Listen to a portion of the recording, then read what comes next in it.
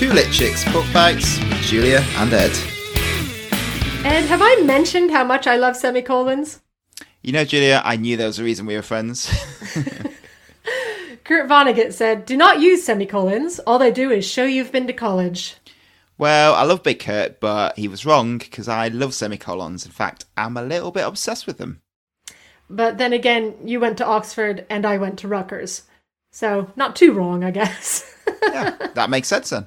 I've always thought of punctuation like the notations on sheet music that help the player know how to play the notes. Ah, like allegro, lento, moderato, prestissimo, and slightly run out of Italian music terms now. Exactly. An exclamation mark is like a clash of cymbals. A question mark is a lift in tone.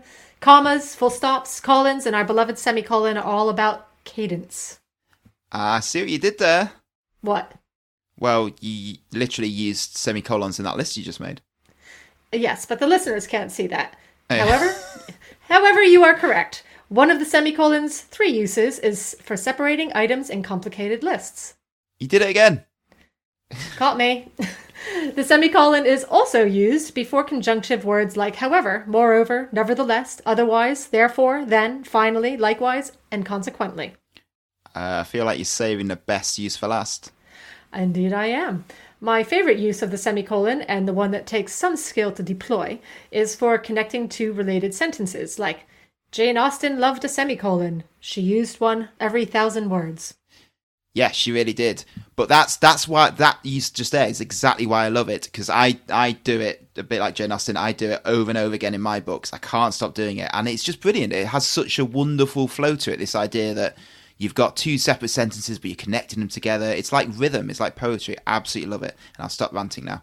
But I love it so much. It's also good, another quick use here, it's also good for juxtaposing two statements. So Ed likes to read horror. Julia likes to read anything that isn't horror.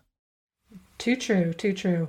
And also, Abraham Lincoln was a great supporter of the semicolon. He called it, quote, a very useful chap, and said that for him, its use was, quote, a matter of feeling, which sort of dovetails with my point about music. Okay, if you're doing history, I can do that too. As far back as 1737, the Bibliotheca Technologica, who knows if I've said that right, put forward the theory that punctuation's use was aligned with natural speech and pauses for thought. Quote, the comma which stops a voice while you tell one, the semicolon pauses while you tell two, the colon while you tell three, and then the period or full stop while you tell four. And there are writers on both sides of the semicolon debate. Detractors include Edgar Allan Poe, who preferred a dash, Gertrude Stein, George Orwell. No, I love Orwell. Why wasn't he fun in semicolon? Nice. I still love you, Orwell. On the other side of the great semicolon divide lies Mark Twain, our friend Charles Dickens, Martin Luther King, John Irving, Chinua Achebe, Virginia Woolf. Well, I know what side I'm on, to be clear, the side of the semicolon. Actually, the humble semicolon was chosen as a tattooed symbol for people who are struggling with mental health issues and suicide. It's a mark of both struggle and survival. The movement is credited as being started by a woman named Amy Blewell, who said she chose it because it was, quote, used when an author could have chosen to end their sentence, but chose not to. The author is you and the sentence is your life.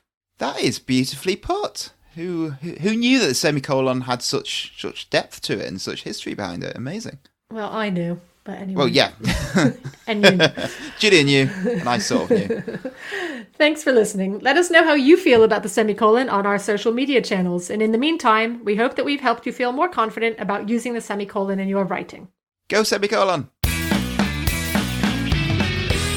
Two Lit Chicks is a podcast about books that change lives. Find us on all major podcast platforms or go to our website at twolitchicks.org. Thanks for listening.